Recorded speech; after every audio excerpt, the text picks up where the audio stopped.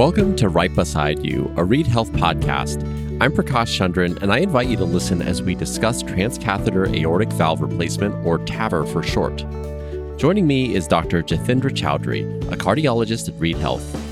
So first of all, Dr. Chowdhury, it's great to have you here today. I was hoping you could start by giving us a basic explanation around what TAVR is. TAVR means trans-aortic valve replacement.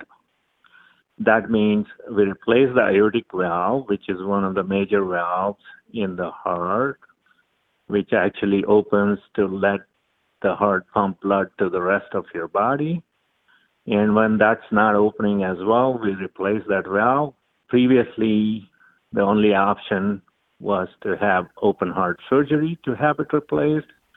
Now we can do it percutaneously, which means without open heart surgery, most of the time through your leg, through the femoral artery, and replace it that way. Okay, that makes sense. So let's now talk more specifically around how it's actually done and how the procedure is different from open heart surgery. For the traditional open heart surgery, you would generally go under bypass, and they would have to open your chest and then go in there, open the aorta, cannulate the aorta, and then replace the valve, put a new valve in and sew it in, and then close everything and come out. And it would take several days to recover, obviously, because it's a pretty major surgery. But for the last 17, 18 years, the first one was done in 2002, but more commonly it's being done in the last 5 to 10 years. We have found a way where it's not as invasive. The analogy I would give is something like open surgery versus laparoscopic surgery.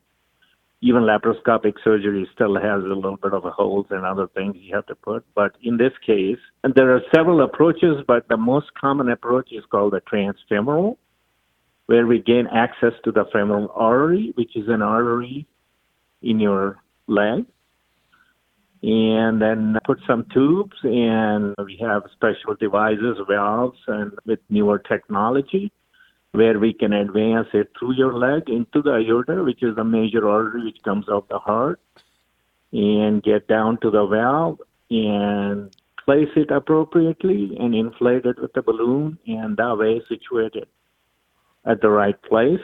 We could do this under general anesthesia or even sometimes under conscious sedation. And you wouldn't be having any scars or any other surgical issues. If everything goes well, a lot of people do go home the next day. Wow, just the next day. That is incredible. So let's talk about who is a good candidate for TAVR. Initially, when we started, anybody with severe aortic stenosis, which means the aortic valve is not opening and is severely stenosed with symptoms, would be a candidate. But initially, we had only extremely high risk and prohibitive risk patients, which means these patients were generally very high risk for surgery, or had prohibitive risk for surgery where they couldn't even consider doing surgery. Those were the people we were doing in the initial phase, and now we have more data for people with intermediate risk and low-risk patients. So everybody would be potentially eligible for TAVR, depending on whether if they're suitable for the procedure, which would be assessed by doing a CAT scan, which would give us detailed images of the valve and also the arteries in the legs and the aorta, which we need to be able to know for sure whether we can access it that way or not. Generally, we try not to do very young patients because there is a chance that the TAVR valve could degenerate faster than the regular surgical valve, and we don't have data on durability for a long time. And also sometimes if younger patients have what we call a bicuspid valve, which means your aortic valve normally has 3 leaflets. Instead of that, if it just has 2 leaflets, or there are some other issues with calcium or a very small aorta and things like that, then we would prefer surgery. But potentially all patients, if they wish, could be a candidate for this procedure at this point in time. So let's talk about the success rate of TAVR and if there are any risks that people should be aware of. Oh, the success rate currently is pretty high, about 95%. Again, a lot of this depends on patient selection. That's why we have the heart team approach, which means we have several interventional cardiologists and surgeons on a team, along with other staff who assist us with this, and then we get all the necessary CT scans and workup, including pulmonary function tests and other things. Then the patient will see an interventional cardiologist and a cardiothoracic surgeon, and then we discuss it in a meeting, and then we decide what would be the best option for a particular patient. The success rate of the procedure itself is extremely high. It's very rare that we can't get a valve in. Of late, we mostly do transfemoral procedures, but there are other accesses. If we can't get through the transfemoral, then we can do what we call subclavian, which is an artery around your neck. We can do axillary, which is an artery in your shoulder pit. We could do a carotid access, which is in your neck, or we could go directly to the aorta. So there are other options, but just doing transfemoral TAVR, the success rate is around 95%. Yeah, that is definitely very high. What about any risks that people should be aware of? When compared to surgery with TAVR, there is an increased chance that you may end up with a pacemaker following the surgery. The chance of having major vascular complications, which means complications with the arteries, is also higher. Those would be the two main things. And also there is increased leaking of the aortic valve, which is known to give you a worse prognosis than if you didn't have it. So those would be the major drawbacks of TAVR when compared to surgical aortic valve replacement. But overall mortality and death for both procedures is similar. In the most recent study, maybe at 30 days, it was even superior to surgery. But at 2 years, everything was equipoise. So everything was equal in terms of overall mortality and death and disability. But the advantages are that you would have less bleeding, less atrial fibrillation, you would have less strokes, and less kidney injury. And on the flip side, you would have an increased need for a pacemaker. You could have increased incidence of valve leaks, and you could have increased incidence of major vascular complications. Okay, and just for clarity, one of the other things that you mentioned was that you try not to do this procedure on younger people because the durability of the valves just really isn't known yet. So can you maybe speak to what you do know around how long these TAVR valves usually last? At about 10 years, about 40 to 50% of valves, so far from what we know, we don't have the newer ones in that long, have some kind of degeneration, which means either they leak or there is some problem with it. Okay. So they're coming up with new models which could potentially last a lot longer and could help us with that. But if somebody is less than 60 years, then we potentially expect them to live into their 80s at least. And in that case, we may have to redo the procedure, which is put another valve in the valve which exists. And potentially we would like to avoid that. Also, younger patients, they might need other procedures.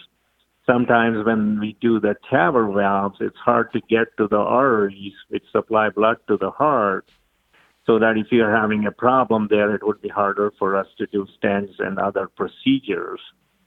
That's why preferably we would like to avoid doing this procedure on younger patients. Understood. So in theory, though, from what you're saying, there's a possibility like every 10 to 15 years, you would kind of need to replace that valve. Is that correct? Yeah, every 10 years in about 50% of the patients, it could last longer. But we do think that the newer ones would last much longer.